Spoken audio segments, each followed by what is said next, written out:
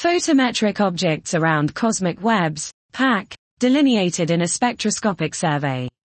3. Accurate measurement of galaxy stellar mass function with the aid of cosmological redshift surveys, by Kuhn Zhu et al. We present a novel method to accurately measure the galaxy stellar mass function, GSMF, based upon the photometric objects around cosmic webs, PAC, method developed in our first paper, Paper I, of the series. The method allows us to measure the GSMF to a lower mass end that is not accessible to the spectroscopic sample used in the PAC.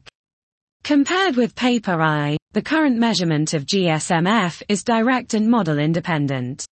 We measure the GSMFs in the redshift ranges of ZS 10 to the power of 10.6 m Sun, and that there is a clear upturn at m asterisk approximately equals 10 carat 9.5 m Sun towards smaller galaxies in the local GMSF at ZS equals 0.1.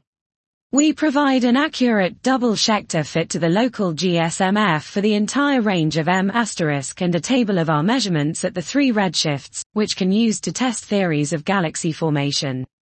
Our method can achieve an accurate measurement of GSMF to the stellar mass limit where the spectroscopic sample is already highly incomplete, e.g. approximately 10 to the power of -3, for its target selection.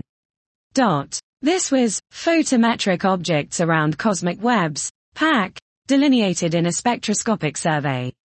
3. Accurate measurement of galaxy stellar mass function with the aid of cosmological redshift surveys, by Kuhn Zhu et al.